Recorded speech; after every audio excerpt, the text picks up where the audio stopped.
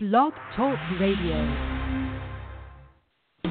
Welcome to the Paula Price Show, where you can experience revelatory teaching, get answers to your questions, and receive powerful prayer.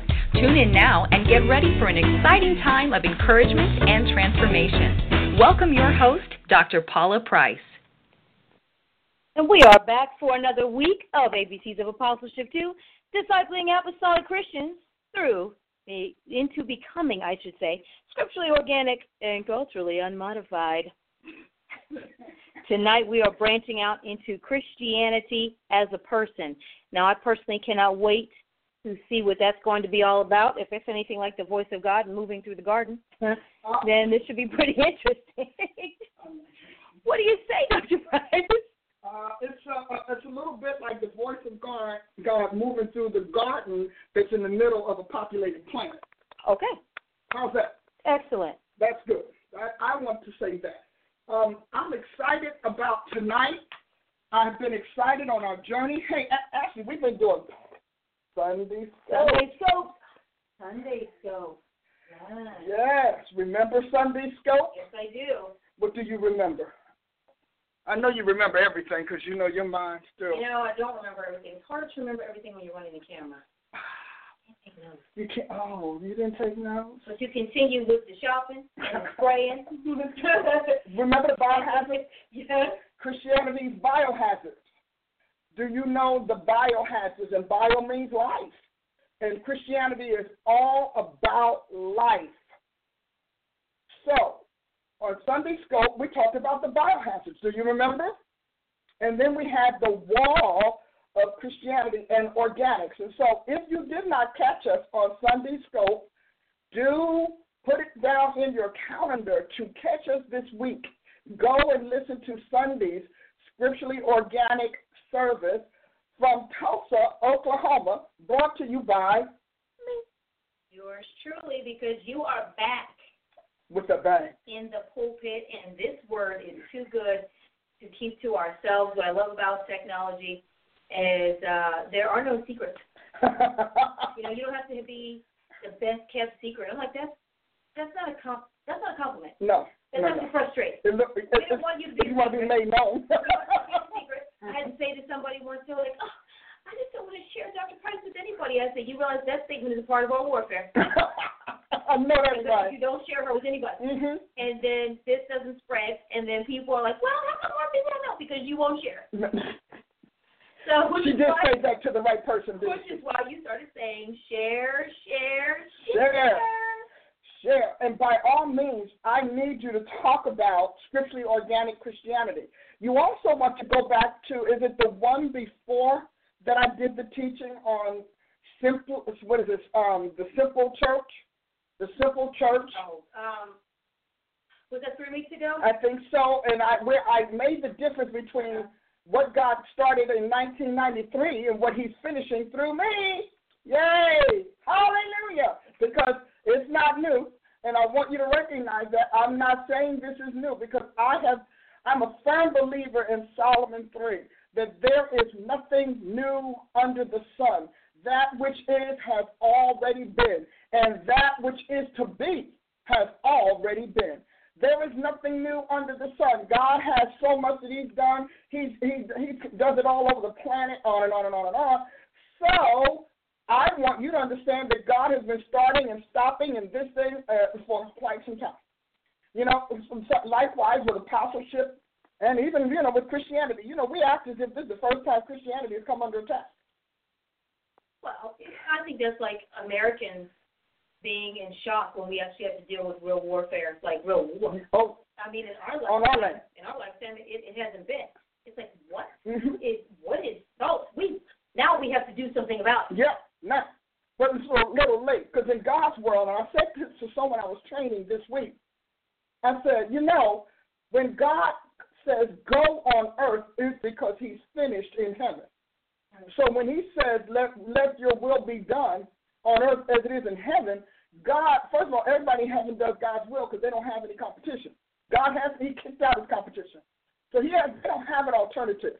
That's good. Understand, that's why people, when God talks about when you're coming to heaven, Jesus said you're going to go where the where the thieves can't break in, where the moth can't corrupt, and where nobody dies, and the worm doesn't come. Come on, there are no worms up there. God says this because he wants us to know that he has dealt with earth's problems in his world first. Now, I don't know about you, but I think that's a powerful thought. Just that's one of those kind of, let me have to think on that a little bit. And so you need to think on it. Because when God says go on earth, it's because he's done in heaven. Dr. Price, if you say that, how can you prove it? I always prove it going back to the same place I always go, which is Genesis. We have conflict with the scientists about the age of earth. Mm-hmm. That's an ongoing religious conflict, philosophical argument. Christians, I can't even wrap my head around that. No, I can't. But anyway, Christians are saying the earth is only 7,000 years old. We're only in the seventh day, and we can go on. So let me just tell you this. That is not in Scripture. God does everything by the Holy Ghost, and the Holy Ghost performs according to God's word. Now, think about it. I know, don't you all like it? Think about it a little bit. The Holy Spirit moves by God's word. When Jesus was preparing the apostles to receive his Spirit, what did he say? He said, the Holy Spirit is coming. I'm sending you another comforter. He's bigger, pervasive. He's not bound by time and space. He can cover a whole lot more ground than I can. He said, and he will take of what is mine and show it to you. And the Holy Spirit will speak on his own. He has his own way, but he is fully versed in me. And I am fully versed in my Father. So that is how they all speak. So God says, let there be. He runs through the entire 6 days of creation. Come on, I want my theologians and my scholars to lean in. He goes through his entire 6 days of creation. The sixth day, he creates man and woman. He rests on the seventh day. And so we're assuming that everything we learn in Scripture later on about the Sabbath is what he did. I'm going to conclude that for the sake of this discussion. However, eighth day, he gets back to work. So we realize that there was something happening after week 1. If God did not have the eighth day or the new first day, pick one, if he did not have that, we wouldn't know we would think that he made man and then he went off somewhere. But actually, that is not how the Scripture reads. So the eighth day, it says, he formed man from the dust of the earth. Anybody hear what I just said? Formed him. After Sabbath day. After Sabbath. And seventh is supposed to be the end of God's rotation. 8 is the number of embodiment. You can track 8 all throughout Scripture. It's not just new beginning. It is the beginning of a new week, but it's also all about embodiment. So he forms man, and then he makes this garden, and he puts man in the garden. Why? Because these are his physical labors. The first 7 days were his spiritual labors, because God is spirit. He has to create everything he will do in the spirit first, in the spirit realm first, because the spirit is the engine of everything that we have in existence. So, after that, he's got man in the garden. He gives Adam his commandment. And he said, listen, of all of this you can eat. You can, every tree, just don't touch this. If you do, in the day that you do, you'll surely die. Now, we all listen to that as if poor little Adam was a dumb baby. He wasn't. He was made in the image and likeness of his God before God spit him out. So God created Adam, at least got him outside of his being, but he had not yet put him in the body. Are y'all following me out there? Come on. How you doing, Periscope? We are doing all right? Okay. Facebook, we good? Okay. Hanging tough. I got tough folks. See, I believe Christians are supposed to be smart. This whole dumb campaign of America is not a Christian campaign. So, God makes him, puts him in the garden, and then what does God go about doing? Embodying all the creatures. The only thing that was embodied were the vegetation, the mountains. The living creatures and beings, not so. So it seems like poor little Adam, he didn't know anything, and mean old God, he's the only guy, and mean old God tells him he got to die for just chomping on a tree? What's that all about? And so, week 2, God embodies everything. So it's day 8 because it's the last thing that he does, that he makes out of what he's doing, but it's also the first day that humanity gets a body.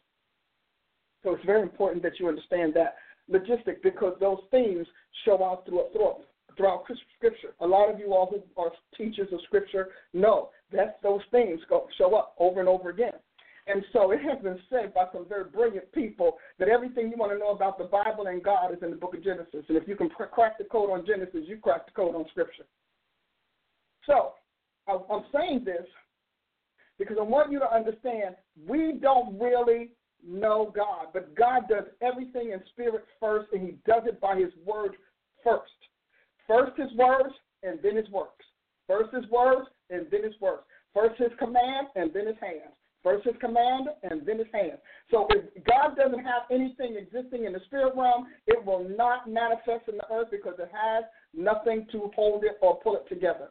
Will not happen. And that's the important part of prophecy, and it's also the secret to false prophecy. False prophecy says things for which God has no spiritual vision, apparatus, appliances, structure, blueprint, architect for. So God says it, but it doesn't exist. Well, where would it exist? Well, he says that he wrote a book on everything, Psalm 139, every being in the planet, every human being. I don't care if it's like miscarriage. If it took life, he wrote it because it had a purpose. It served his purpose. And so, having said that, you definitely don't want to miss me in April, all of my women out there. You don't want to miss me because I'm going to talk about Eve's curse and why God had to do it and what he's done to reverse it. And it goes along with the Lady Wisdom teaching. So don't come and think you're going to hear about, oh, yes, she was the most wicked thing, evil thing. No. That's not the revelation he gave me about Eve. You don't want to miss it, and you definitely don't want to miss an opportunity to restart your life. This is a Women's Restoration Weekend. You don't want to miss this time. Don't let the enemy talk you out of it. Let me tell you something I found out about devils. Devils hate being homeless. Now, Jesus intimates that when he says, when the devil's cast out, he goes in dry places, seeking where he can go. Because they can't express themselves because they're invisible. Somebody, had to hit that. That was worth a slap. They're invisible, and they live to express themselves. So they can't express themselves other than knocking down pictures and stuff like that. If they do it, they come up in here. They don't get an opportunity to do that because I remand them to where they belong. So we don't have that. But so they're always looking for a body. They need a body. Now, many of them have a right to certain genetic trees, certain lineal trees. Therefore, when they are cast out, they're looking for a home.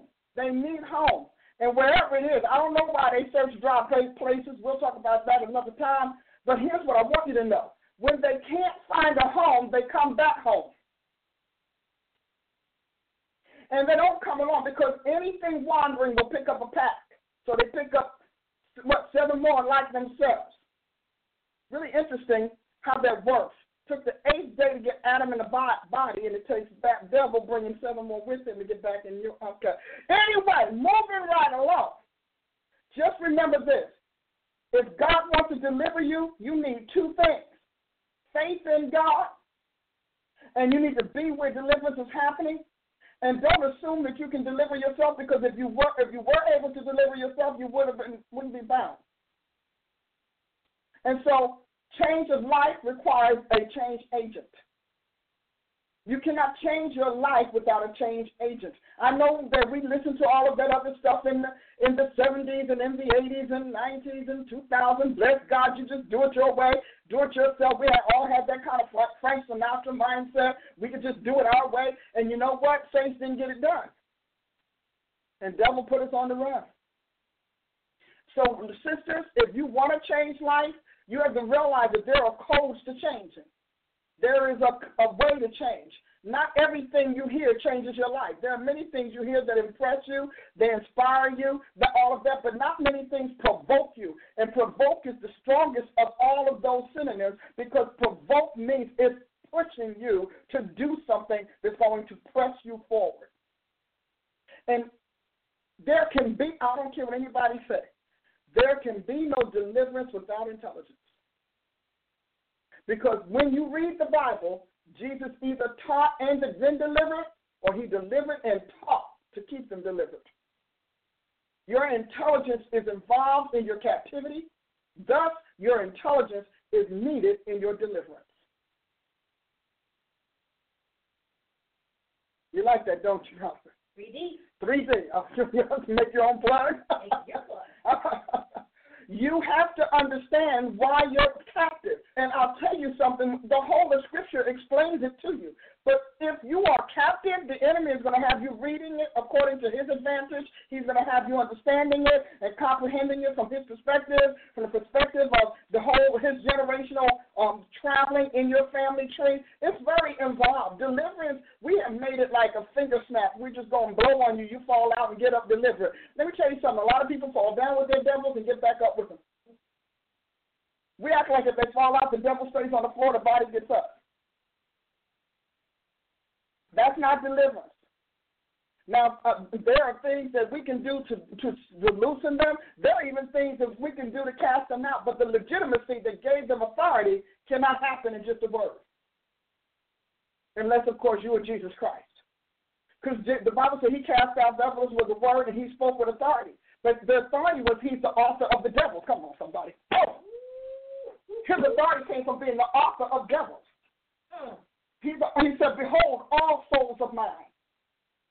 All souls of mine. I'm the Father of spirits. I'm the God of the spirits of all flesh.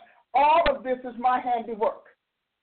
And if God made them, then he knows the genetic coding and the word composition to make them leave. And they have to leave because he's their maker. He knows that if they don't leave, and they know that if they don't leave, he can terrify them, torment them, and shred them to pieces.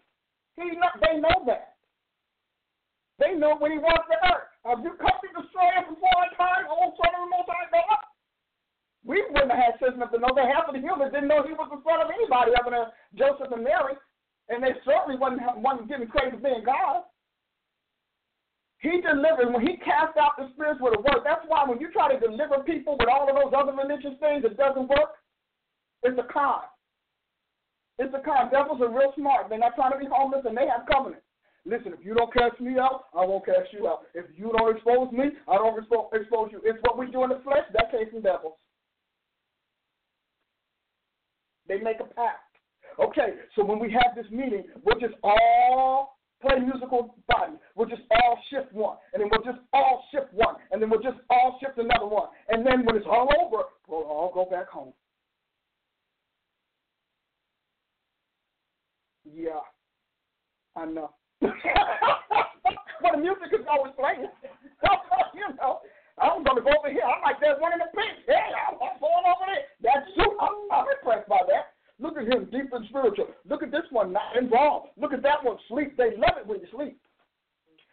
No fight, no defense. So I gave you some tidbits tonight. Is it okay to give tidbits? I mean, is that okay? Facebook, is it okay for me to share some tidbits? We just call them tidbits for wisdom. How about you, Periscope? Y'all up to it? Because we think we know. And part of why people don't get free is because they don't. Prophet, what are you up to? Oh, wow. My God. Yes.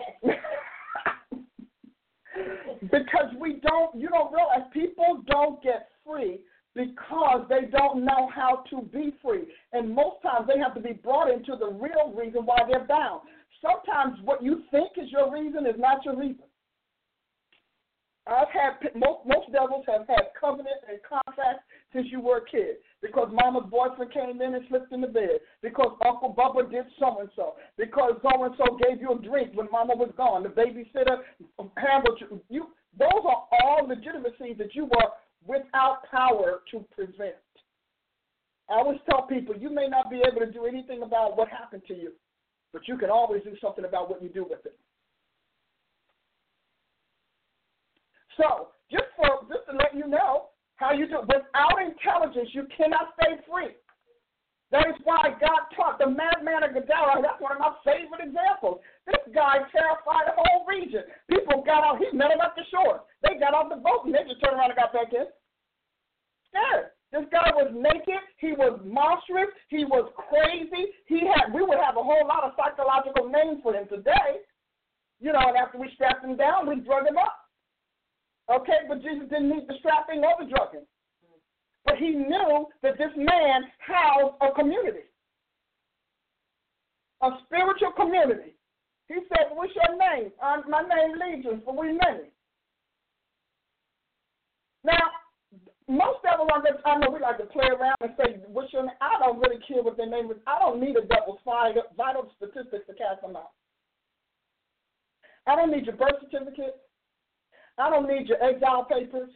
I don't need your banishment court papers from God that kept you out and kicked you out of here. I don't need any of that. What I need you to do is go and be gone for good. But people don't understand that they train you to house them. They train you to keep them. They train you to love them. They train you to need them. They train you to rely on them. They train you to think them, and they train you to feel them. So your habits are so fused with them, you don't even realize it. It's like an alcoholic or a drug addict.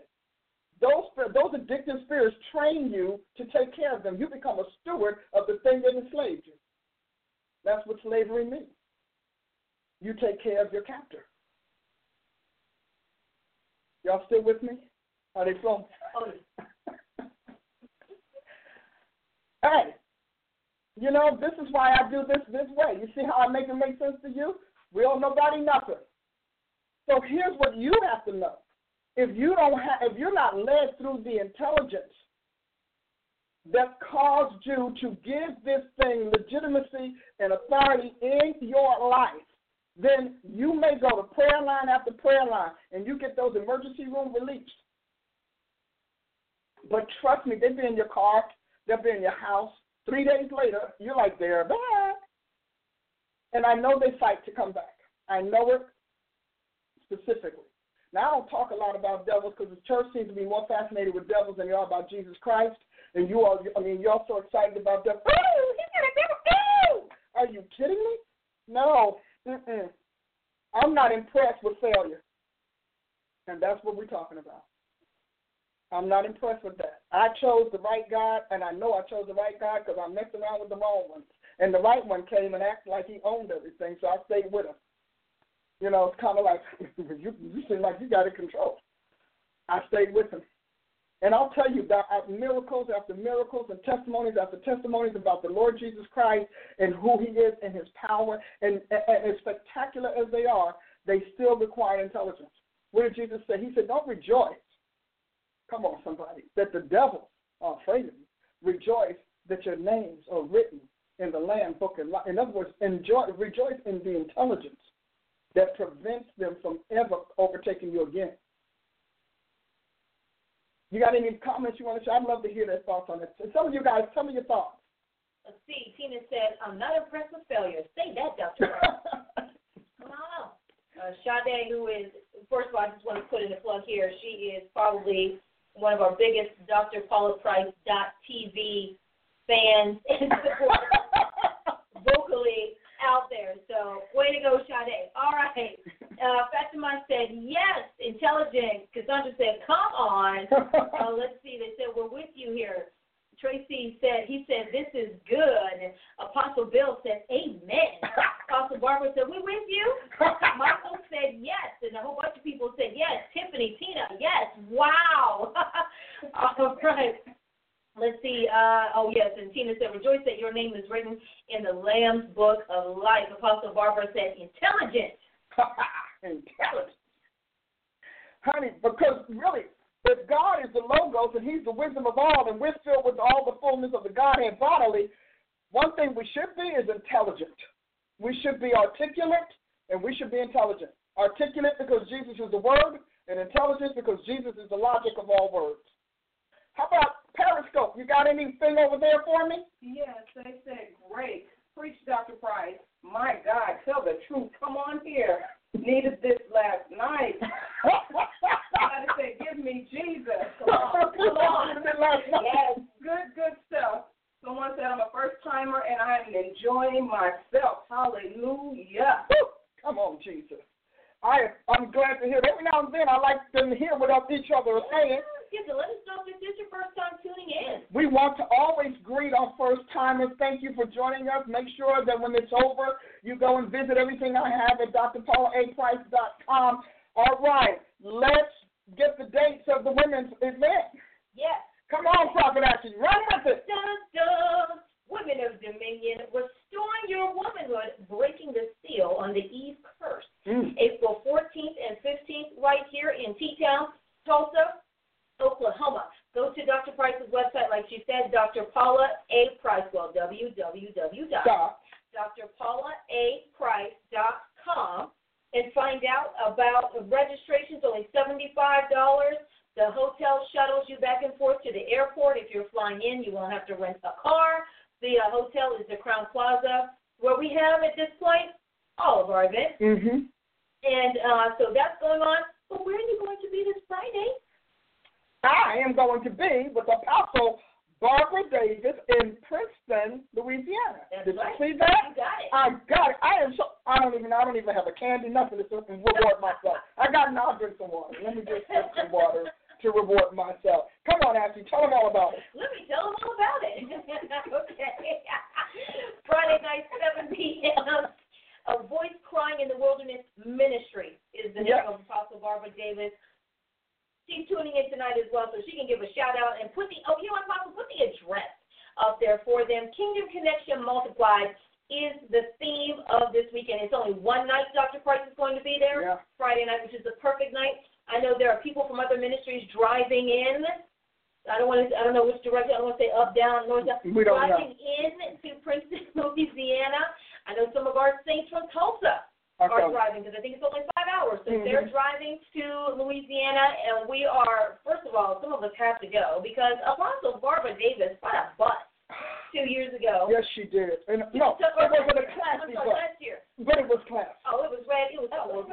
Yeah, it was black. I was sitting at the front desk, and I said at the front desk, oh, do you have another conference here? And they said no. And they said, no, we're pretty sure that's yours. And I was like, it's a busload of people. And we met some of the most wonderful people. Yes. We really did. Yes. And so you don't want to miss Friday. You certainly don't want to miss the women's event. Get to Tulsa. Thank you, she put up that address. Make it your business to get to Tulsa for the women's event. It will. People say all the time, this is going to change your life. I guarantee your life won't be the same, but you walk away like, no, it's kind of the same. It was nice.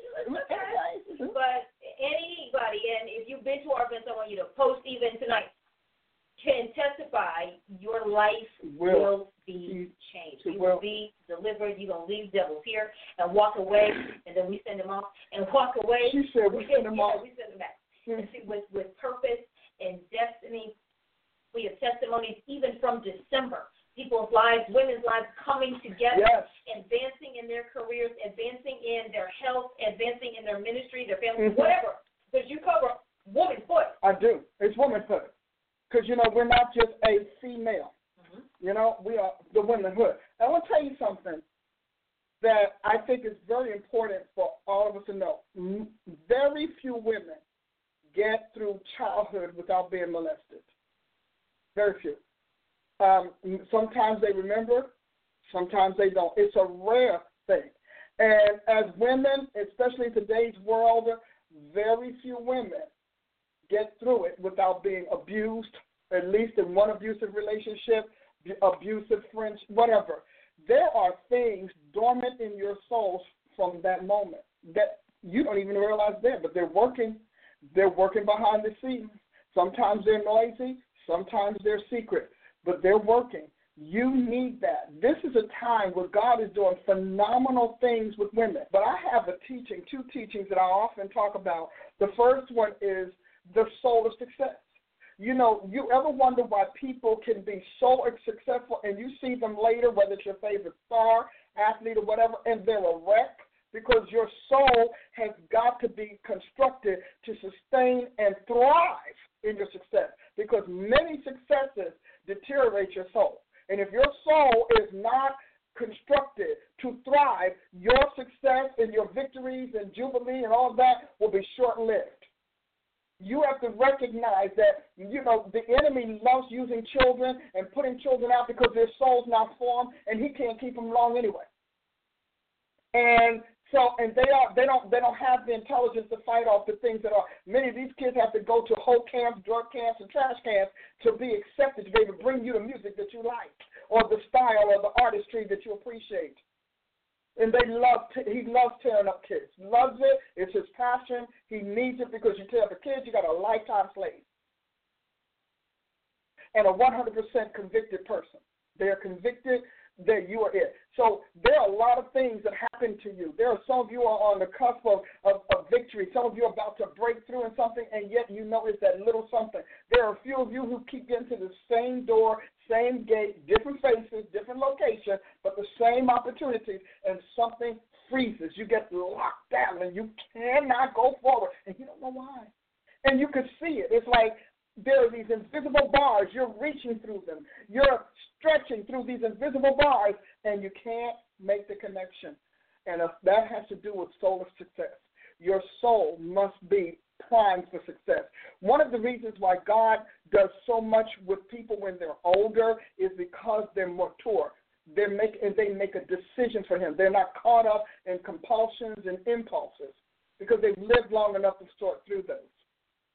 So I want you to think about it. Some of you women, you've been through. Some of you, your children have been through. You don't even know it. Some of you, your daughters have lived through horrible things and can't tell anyone because you don't know it.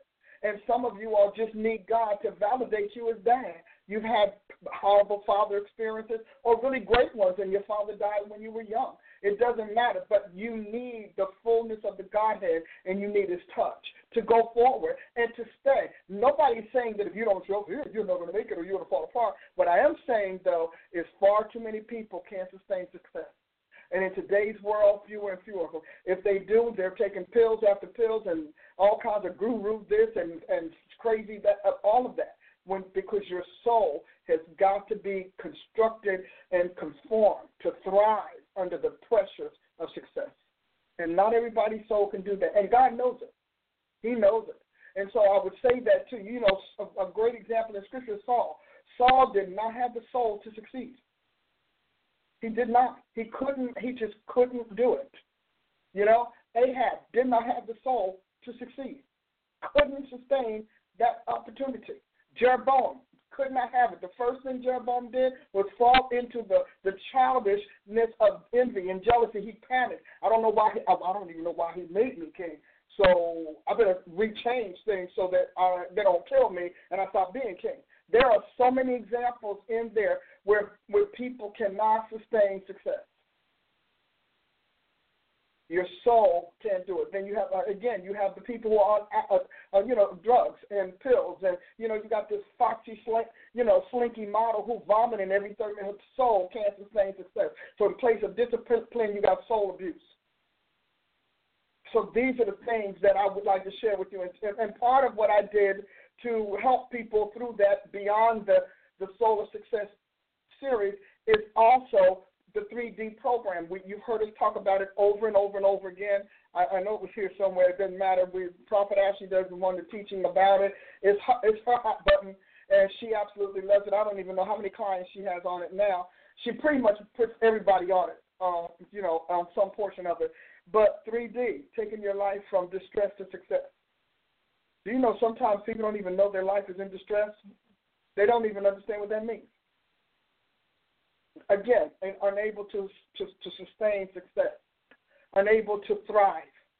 You know, you go through the motions, and after a while, you just I can't stop. I can't sleep. I can't think. I'm too nervous. I'm too tense. I'm too this. I'm too that. I'm fighting with this old spirit. I'm fighting with the old impulse and this old affliction or whatever, because your soul cannot sustain success. And, you know, and Peter says, beloved, I wish, we always say this, but we never break it down. Not Peter, John, forgive me, Father. John says, beloved, I wish above all things that you prosper and be in health, even as your soul prospers. When you are soul healthy, your soul gets better for the pressure. It doesn't break. It gets, and so God wants you to do that. Those are some of the things that I'm interested in doing. And I'm especially interested in women's ministry because we don't come, I mean, come on, it's not easy to be a woman in ministry. It's not easy to be a woman in anything. We were talking to some professional women, and they were like, yeah, tell us about it. I think, you know, we all think it's just us. But there is a thing that God wants to do with women. I don't care what anybody says. I'm telling you, there is something that God is about to do with the women in his kingdom and the women in his church. And he's about to give some amazing breakthroughs. But we want to make sure we don't repeat history. We don't become an estrogen version of what testosterone did. Amen. You know, isn't it wonderful? I'm just having a blast tonight. So, again, give them those dates again for me. Excuse me. April 14th and 15th in Tulsa, Oklahoma. Yes. And go to my website, drpaulaaprice.com. Go there, go fishing, go swimming, go shopping, find yourself, lose your old self, we got some stuff, yeah. All of your events. The Tulsa Prophetic Training Institute dates are out there, and they can register for that as well. Be connected to your e-store, be connected to your training center, get connected to Apostleship Radio, connected to drpaulaprice.tv, how to book Dr. Price. I mean, the list just goes on. It's the hub. It's the hub. How to sign up for NEAR, your NEAR Collaborative. They can do that on your website. Sow a seed. Yes. Support the Paula Price Show. Everything. Yes. And if you're one of those people that say, you know what, I need covering, and after my broadcast, I usually get a few people to tell me, you know, I want you to cover me, I want you to mentor me. When you go to drpaulaprice.com, I want you to look for the button that says NEAR, N-E-A-R. That is how we begin. We begin all of our covering by calling you into the NEAR Collaborative. Why do I do that? Because you need to automatically know that you become part of a larger whole. You're no longer all by yourself. I have a collaborative because I feel like it's never one person who gets it done. So we have a blend of apostles and prophets and seasoned apostolic and prophetic ministers who are able to bring an area of expertise that maybe someone else doesn't. I always say there's a reason why Jesus had 12 apostles, and not just because he had 12 tribes. Amen. Okay? There's just a reason why. And there's a reason why he chose 12 tribes. I mean, that makes sense to him.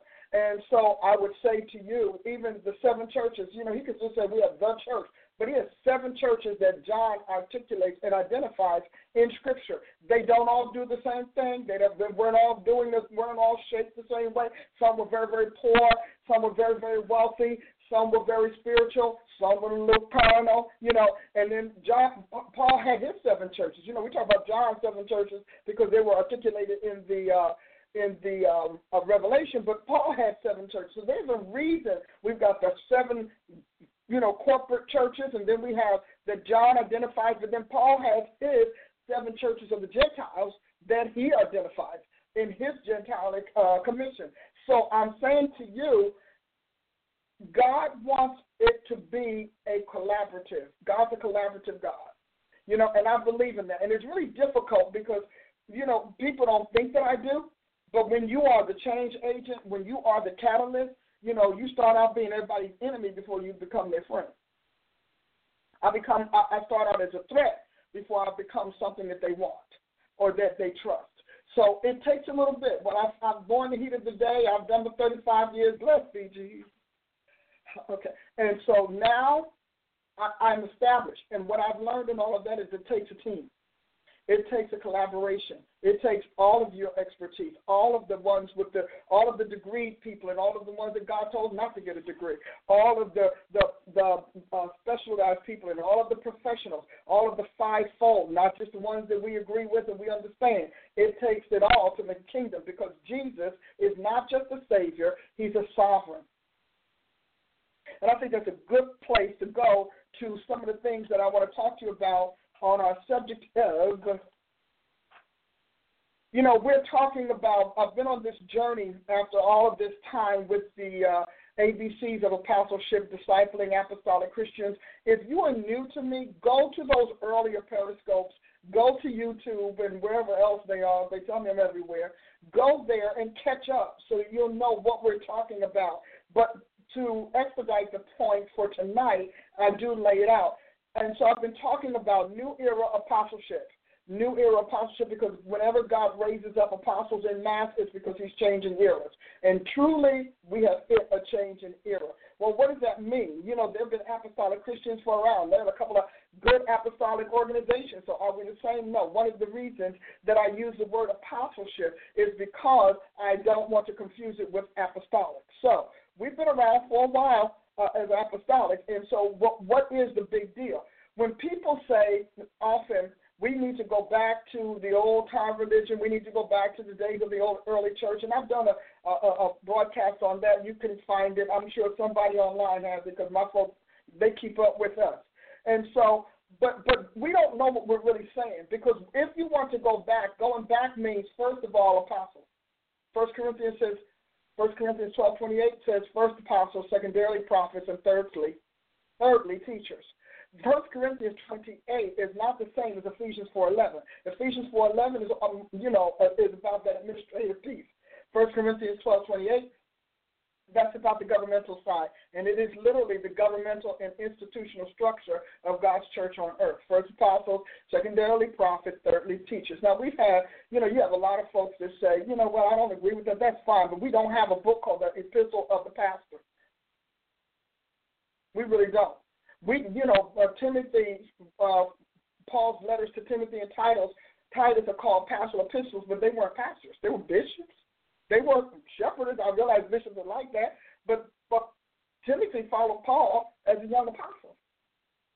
So, but in any event, the structure, divine structure of the church of God's kingdom is first apostles, secondarily prophets, and thirdly teachers. First, the apostle, because that's who Jesus started with. Secondly, the prophets, because the prophets foreran the apostles. Thirdly, the teachers, because people need to be intellectually discipled. Not just spiritually and not just prophetically or predictively discipled. So I wanted to lay that out there. So when we talk about going back, we're talking about apostles.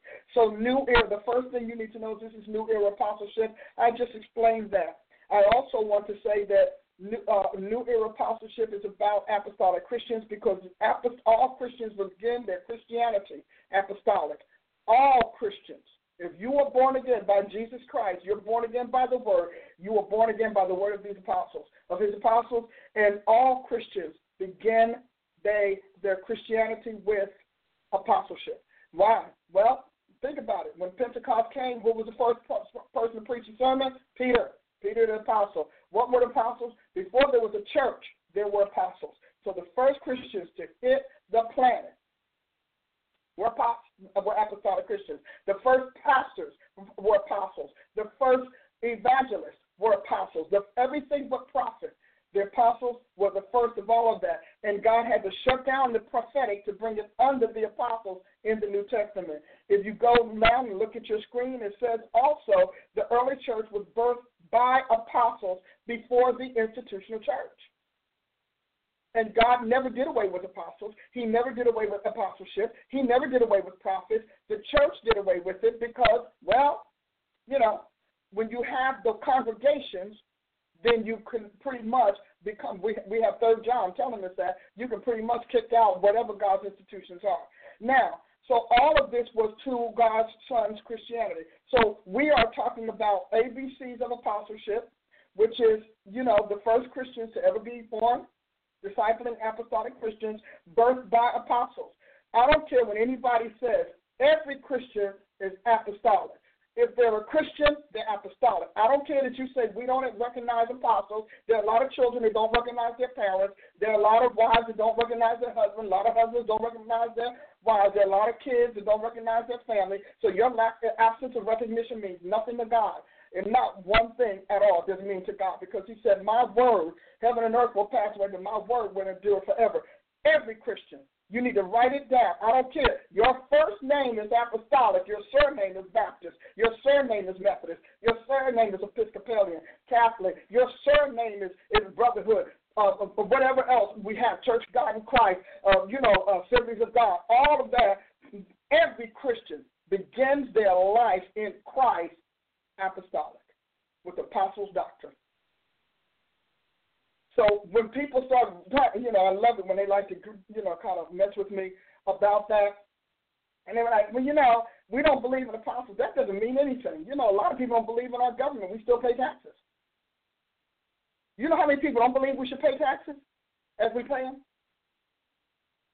So your belief in a long-standing institution doesn't do away with the institution. It just does away with your benefits from it or your appreciation. I remember sitting at a table one time with a man who and a woman who wanted to do an article on me, and she had her friend, and she wanted her friend to meet me. And I'm sitting at the table. It's a comical thing. And so she's talking about, because she had met me and she'd come to one of my services and she was impressed. And, of course, she wanted to share it. And so she did. She shared it with her friend. And he said, well, I want to meet her. So we're sitting at the table. We're sitting over lunch. And he says, so what do you do about the scripture that says about women in ministry? I love it when they do that. God, please ask me. Lord, let him ask me. Where's my call? Ask me. Then you shall receive. Seek, and you shall discover. Knock, and you shall know. Ask me, please. Okay, I'm back. Please ask me. Ask me. Tell me it's not right. Because I want you to tell me, unless we're talking about a third world religion like Islam or even, come on, or you're talking about those other Buddhism or carrying on, they had to come to America to get free. Come on, we're talking about that, then that's something that I know nothing about them and what I do, but that's not so. But me, I know Jesus Christ, and I know. So when I started and I took up his whole lunch, and he said to his friend, he said, I walked into that one, didn't you? She said, I would think that would have been the first thing she would have worked out. But that's how I feel about apostleship. Worked it out. It doesn't make a difference about all your church history. The apostles predate the church. So church history is not enough to discredit apostleship, because apostles existed before there was a church. Oh, isn't that nice to know? Hey, apostles out there, if you're out there, just send me a nice little wave, some sort of visual, because you didn't know that. So you sit down with these people and say, well, God doesn't need apostles because the church is born. Well, the church wasn't born when he called them. He called them under a kingdom. When he rose from the dead, there still wasn't a church. And when he had the 40-day class, there still was no church. So you know what that means?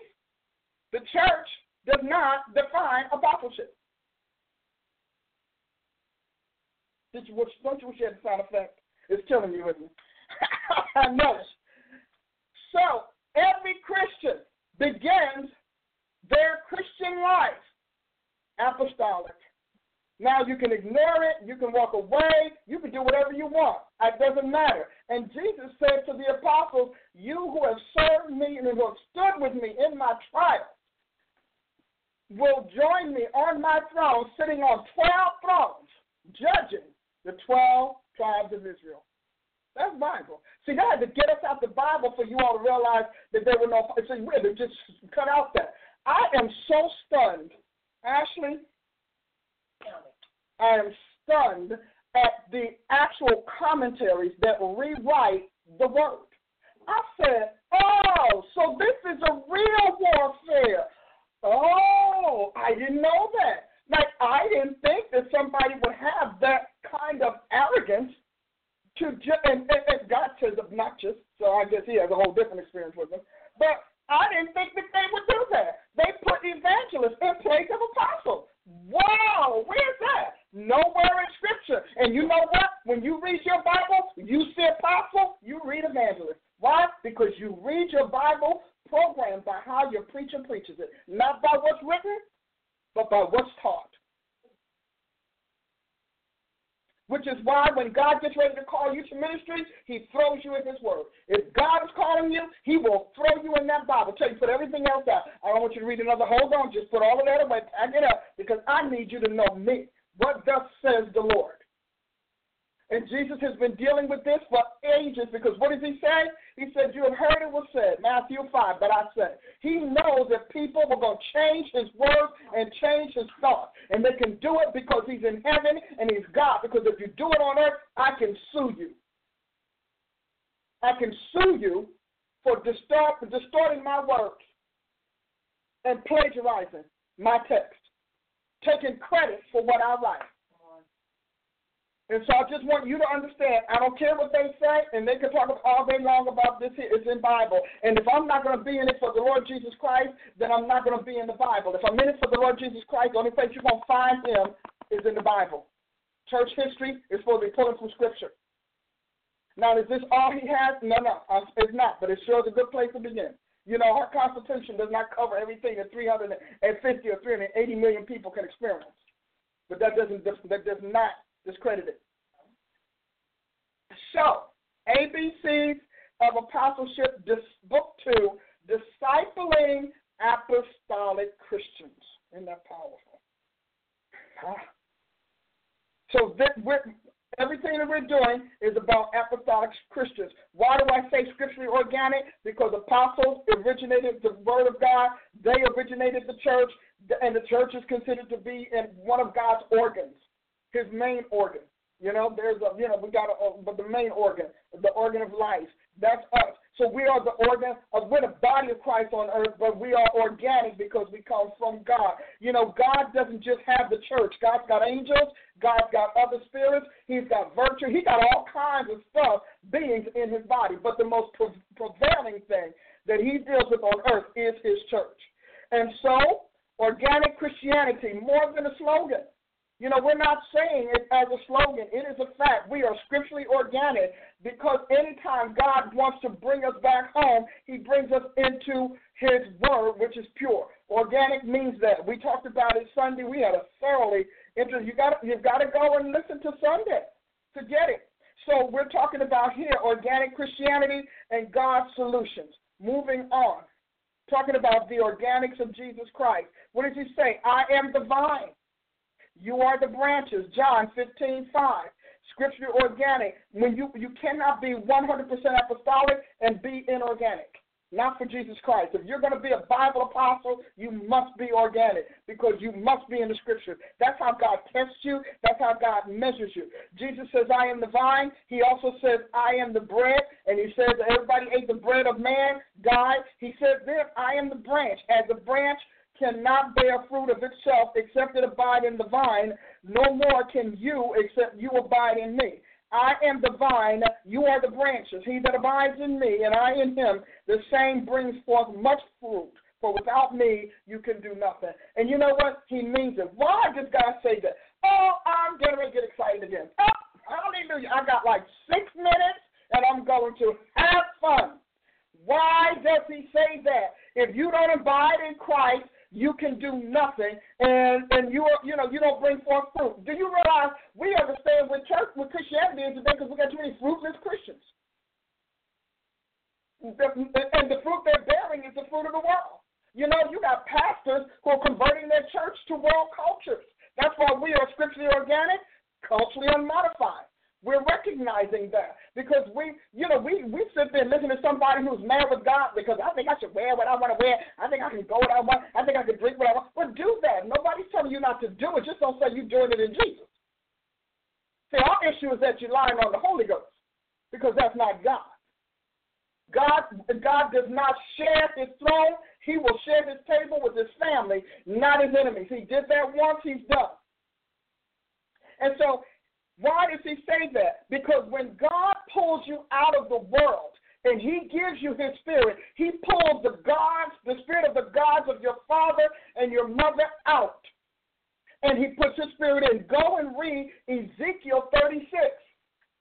So when God gives you when he gives you based on John 3, and when God gives you a new spirit and he puts his spirit in you, he does that to be the life of your spirit and the life he expects you to live now that you have abandoned your other God. That's not just, you may physically renounce it, but God does not, it's not a physical or ethereal thing for the Lord. God literally pulls out of your body the spirit of the God that took over Adam. And he installs his own Holy Spirit in his place so he can assure that you will do his commandments, you will hear him, you will walk in them, you will love him. So now, when you decide to stay out of God or stay out of Jesus Christ, you know, I've tried this Christian thing and it's not all that, it's not fun. You realize that you still have God's Holy Spirit in you and you become an alien. You're an alien to the former world and you are estranged from the world of Christ. So you are literally in the middle, not able to go either way. Nobody's claiming you. It's kind of like those religions that tell you, well, we just said, well, that's the universe. I don't want a nameless, faceless, nobody taking credit for me universe calling the shots in my life because I want to know who I'm blaming. Do I blame Mars? Am I going to blame, Earth? Am I going to blame Pluto, Jupiter? Who am I going to blame? Am I going to blame the constellation Orion? Am I going to blame it? Who am I blaming? The galaxy so-and-so? Who am I blaming? So, did they all get together and team up on me? Did they all get together to jump on me? What are we talking about here? Because God has no personalized powers, not one. He says, I know all the angels, all the stars by name. He said, I know every star by name. He said, and not one of them is missing. We say a star died. God didn't. We say that the star is gone. God didn't. Now, he may file them away somewhere. Maybe they're under arrest. He might have them under house arrest or something. I don't know. Because, Jesus their world is what it is. But I listen to these people. When they say the universe, I'm like, what part? What part? North Star? Aurora? What are we talking here? It's a vast universe out there. And nobody wants to take credit for you. Nobody wants to claim you. That's pretty sad. That's pretty sad. That's like wanting to come back as a cockroach and get squashed under somebody's feet. Ready?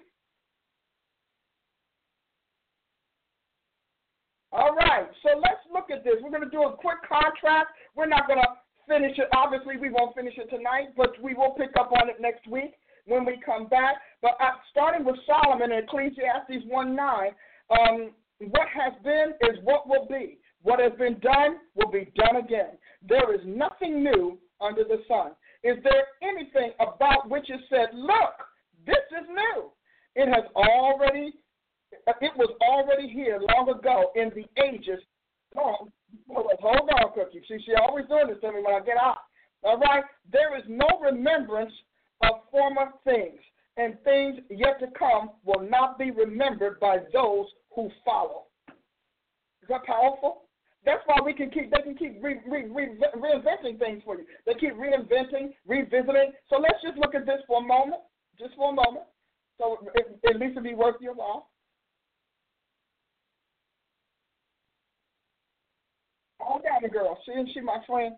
Okay, so we're going to do, when we get back together again, we're going to talk about what it is. Are we comparing institutional organics with scriptural organics? That is what we're going to do. Because we have to understand which way is God. Like, which way is God going? And so when we get back together again, we're going to compare institutional organics with scriptural organics. Because there are a lot of people saying they're organic Christians and don't even touch the Bible. There is something called spiritual organics, where you just work with the Holy Spirit and hope that he's the only one showing up. As you can see, she timed me out. She counted me out. I hung tough. I pushed it as much as I can, but we have come to the end. We will resume. You see, she's on it, like the CD. And so we will be here Thursday morning at 11 a.m. Central Time for the Paula Price Show, and Thursday evening, she says I'm traveling Thursday evening, so that means here's what you do. You have an assignment. I'm traveling Thursday evening, so you must go and catch up with all of the ones that you haven't seen. That'll give you something to do. Hallelujah. Don't forget, go to drPaulaPrice.com, Dr. Paula